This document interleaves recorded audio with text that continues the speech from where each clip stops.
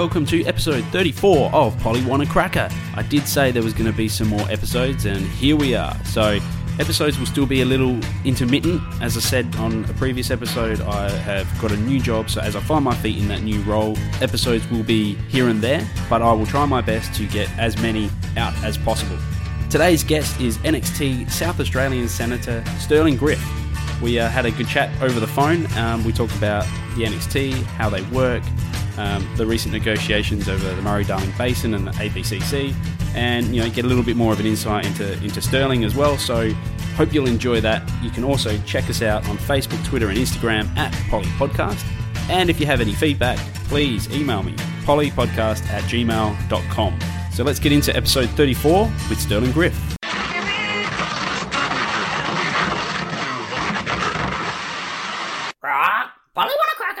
Hi Sterling, how are you today?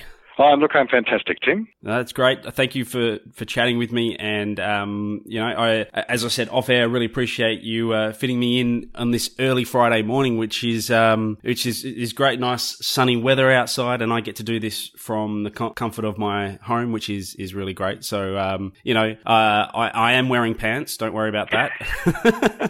Well, I can assure you I'm doing exactly the same thing. Okay, great. Not from the home, but from my else. Yeah, fair enough. All right, inappropriate jokes aside.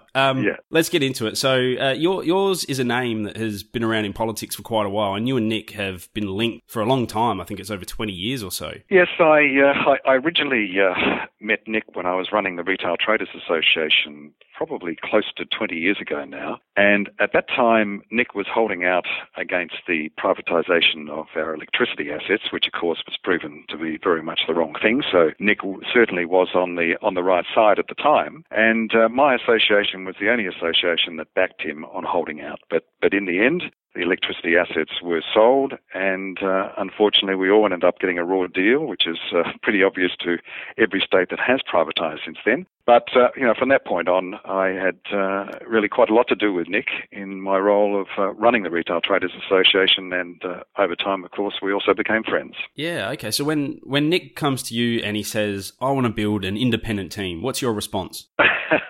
Well, I think I pretty much was there before even he was, early on in the piece. I mean, Nick was doing a fantastic job, running his own race, being an independent and arguably being very much the strongest advocate for South Australia. But the one thing that always eluded him, particularly when he moved into federal politics, was really having the numbers to be able to get key forms of legislation through, because he was effectively just one out of 226 MPs. So what I really, in fact, the real motivation for me getting involved with setting up the party and recruiting candidates was to ensure that we end up having a situation where he's not just one out of 226, and hopefully, as it is now, at least 4 out of 226. We've still got a long way to go, but at least it means we've got a way better chance of being able to get a lot of the key reforms that Nick has been keen to progress actually happening. Yeah. Would you say that, are you the real power broker behind NXT? No, look, I think it's a collective. It's very much a collective. Whilst I was largely responsible for getting the party up and running and, heavily involved in the recruiting process, the ongoing decisions in relation to our policy positions, the legislation that we're going to support, and otherwise is very much a collective decision amongst all members. Fair enough. So, it's only been a short time in Parliament, but obviously NXT was launched about 12 months ago, I guess, officially. Was it 12 months ago? Well, it would have been a couple of years ago now. I mean, it was quite a extensive process of reviewing candidates. We started off with, close to 500 people that applied to be candidates Australia-wide, and that was sort of an incredible task, having to, catch up with the majority of those people and determine who would be most appropriate in each state. So, yes, it was a very, very, very, very long and involved, but, highly satisfying exercise. Okay, so how would you rate NXT's success rate so far? Well, look, I think it's been fantastic. I mean, look, we would have loved to have had way more candidates, particularly in the lower house. But, you just have a look now at the success that, as a group, and particularly Nick, has achieved really in recent weeks. I mean, we've now got whistleblower laws that will protect people who disclose inappropriate and dodgy behaviour in unions, and a rock-solid undertaking by government that these laws will be rolled out into corporations. Now, that's never been seen ever in Australia before, so we're very excited about that. We've also got a commitment to form a high-powered working group to implement security of payment laws that will protect primarily small contractors from very much poor and somewhat dodgy payment practices in the building industry. Mm-hmm. And really the big reform is ensuring government prioritises the purchasing of Australian goods and services. And, government spends around $60 billion on goods and services. So this is very much a big deal that they will give priority to Australian goods and services and also ensure that Australian product standards are always met on government jobs. Now, that's something that Nick has been out there promoting for many, many years, and it's really only because effectively government wasn't able to get through some of their key reforms in recent weeks without our vote that we managed to get that through. And we also, in the last couple of weeks, we managed to get an important inquiry up on prosthesis devices, and that's got the potential to save the health system and the public many, many hundreds of millions of dollars. And we also ensured that the new VET student loan process actually gives all training providers the opportunity to have new courses included when they are able to justify job outcomes. So just that handful of items that I've run through are very significant and all achieved because Nick is now more than 1 out of 226 federal MPs. Yeah, well, and you did mention the building construction industry, and I do want to get to that. But where you said that you're ensuring that these things are happening, what do you say to those who, and Christopher Pyne's been on here, and he said this before that NXT can't form government, so how can they really deliver? So what do you say to those type of people that you guys can't actually deliver anything? Well, look, I think the proof is in the pudding. I mean, we have delivered. It has never been our intention to form government. We're not about forming government. We're about, We're very much about bringing the best ideas from both sides of politics together and negotiating an outcome that's going to work for Australia and particularly for South Australia. So, we're as Nick often says, we're a bridge between the left and the right. I mean, we are a centrist party.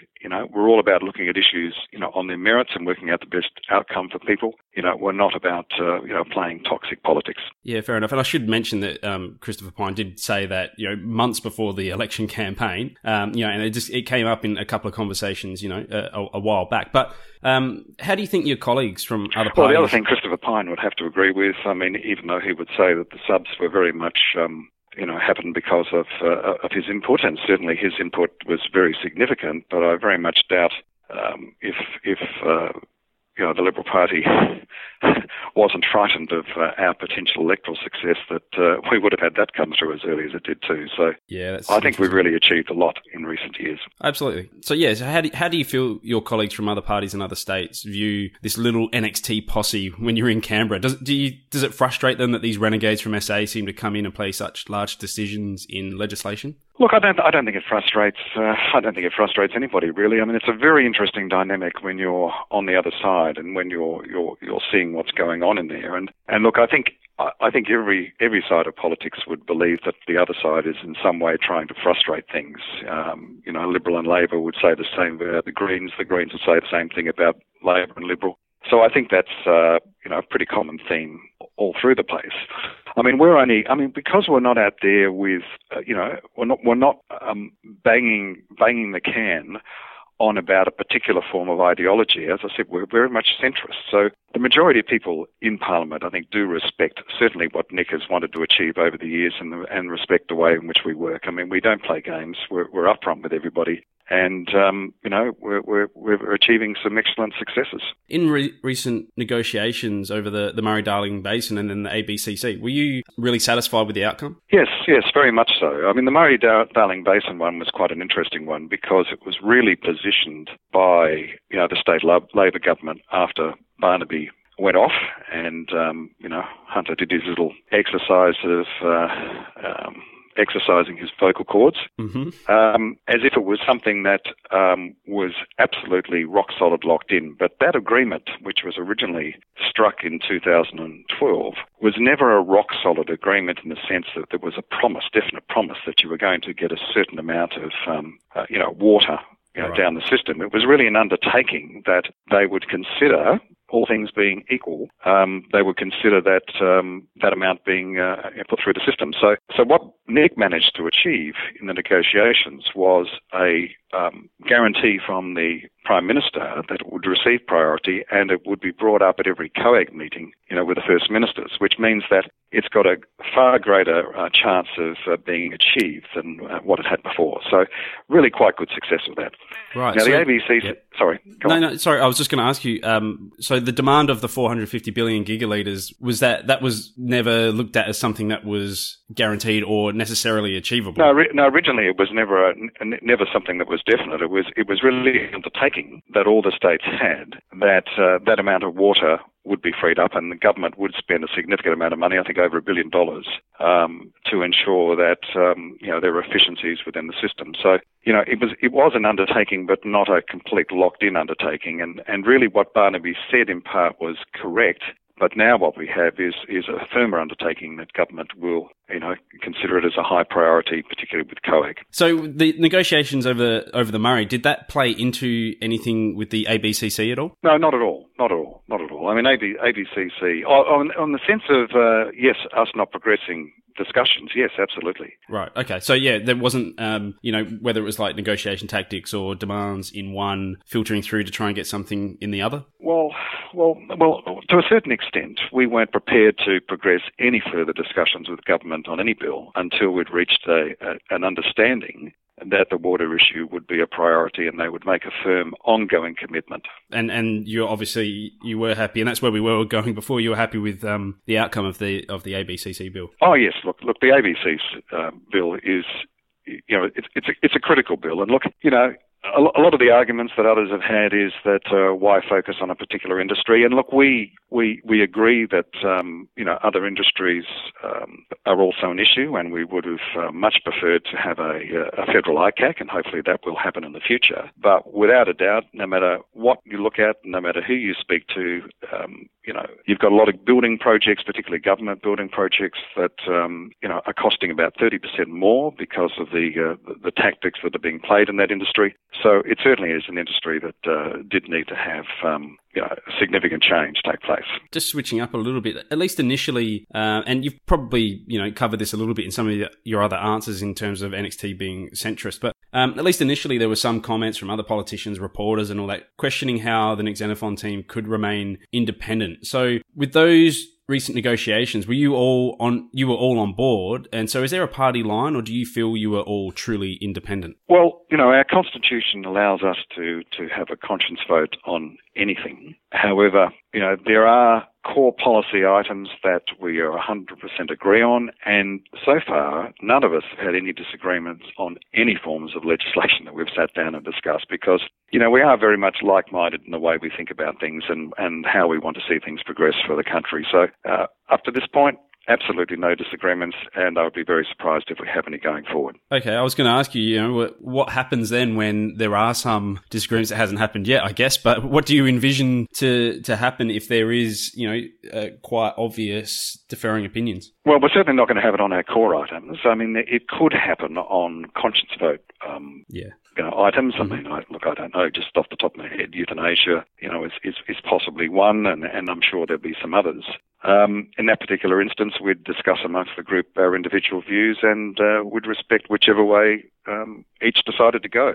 I mean, we're not going to play a party line and say that no, in every instance we all have to agree, but we certainly will agree on the majority of our core policies, without a doubt. Yeah, so when you all get together and you discuss things, you obviously feel very free and open to be able to say what's on your heart. Oh, absolutely, and that has always been the case and will continue to be the case too. And look, we all have worked with each other for quite some time, or at least had some kind of relationship with each other. And in the Senate, I've obviously known Nick, as I said, for around 20 years. Sky, I've dealt with and worked with in Nick's office on and off for a number of years, so I know how Sky works. And Rebecca Sharkey, well, Rebecca's fantastic and a very, very, very strong advocate for her electorate. So, as a team, we respect each other, we understand each other's strengths and weaknesses, and, collectively, we're really very much looking forward to creating some positive change. Let's talk a little bit about your background for a little while. So you have a Jewish background, and that is a community in Australia that I personally don't feel like I hear a lot about in terms of Australian politics or that community's interests. Is the Jewish community, is it marginalised, or or are they fairly happy? Why am I not hearing about their issues? Well, just going back a couple of clicks on that, my ancestors, basically half of them were Jewish from Russia, and the other half were Catholic. Right. Irish Catholic. So on my side of things, I don't directly identify with any particular group, but I do have, quite a mixed background, Absolutely. Just that combination is a very, very interesting combination.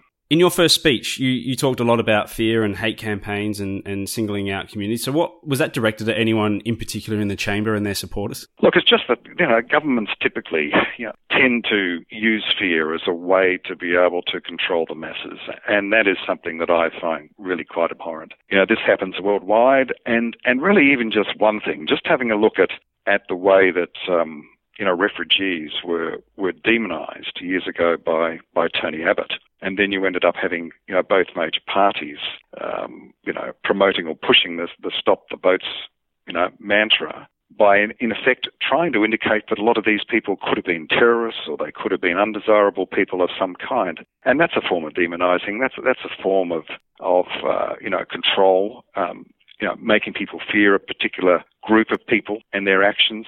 And that's very much something that I really do find way more than even abhorrent. So how do you work with perhaps some of those other politicians where, arguably they may be pushing a certain agenda? So how do you work with those people in Canberra and work through the different legislation on the table? Well, you just need to make sure that you end up getting the numbers to be able to get through what you want. I think it just comes down to that because, the vast majority of people that we deal with on a day-to-day basis, particularly in the Senate, are actually quite reasonable people. Whilst they might have their own strong views on certain things, you can normally sit down with people and negotiate, for a positive outcome. You won't always get everybody on side, but, that's what politics is all about, the art of negotiation. Yeah, and I actually found it quite refreshing to hear when I talked to Peter Whish-Wilson, the Greens Tasmanian Senator. Yeah, no, Peter's great, actually. Yeah. He sits directly to my left. Yeah, right. Oh, well, there you go. But yeah, when I spoke to him, it was really refreshing because while, the Greens and One Nation are perhaps on opposite sides and, not perhaps, but he said that, when you're talking to them, they actually, they're not bad people. They're nice people and, you've got to work with them to be able to find common ground on certain things and, you might be opposed on others. It was just kind of refreshing to hear that because, you don't see that in the reports. Obviously, the media is going to report whatever and apparently this person's the devil and this person's not, you know what I mean? Like it was actually really refreshing to hear someone that's there every day and say, well, no, actually, these people aren't terrible people. You may not always agree. No, they're not. And I think that's also a bit of a difference between the Senate and the House of Reps in that, a lot of the House of Reps MPs, their focus is very much day to day on their electorate, as it should be because they're elected members. And, they're often at functions, various events, out there, talking day to day with the local community. The Senate, by contrast, tends to be more about committees, inquiries, hearings, where, a mix of people from all parties are coming together and looking at key issues, reviewing legislation, and we're all around the table and we all want exactly the same positive outcome. So it's very much a collegiate set up really within the Senate. That's not knocking the House of Reps, but just the way that we tend to work. Our focus tends to be more on committees and generating specific outcomes as a group rather than individually. Yeah, it seems to be a lot of collaboration. Because the Senate is very much inquiry-based, it doesn't matter whether an idea for an inquiry actually comes from the Greens, Labor, Liberal, Family First, One Nation or ourselves, because we're all respectful that for having it introduced, it actually means that that particular person or party sees it as being an important issue that needs to be dealt with, and we all respect that and are very happy for those inquiries to progress. Yeah, well, and just speaking of those inquiries, as a former banker, do you feel there needs to be a royal commission into the industry? Oh, look, absolutely. There are too many people, too many corporations, too many small businesses that have had significant issues over the years.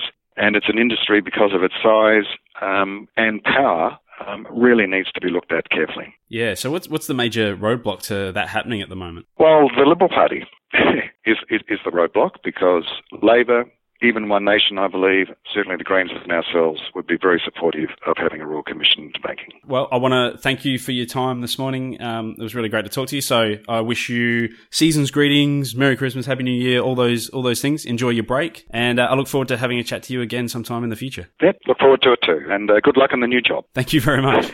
Thanks. Polly Wanna Cracker.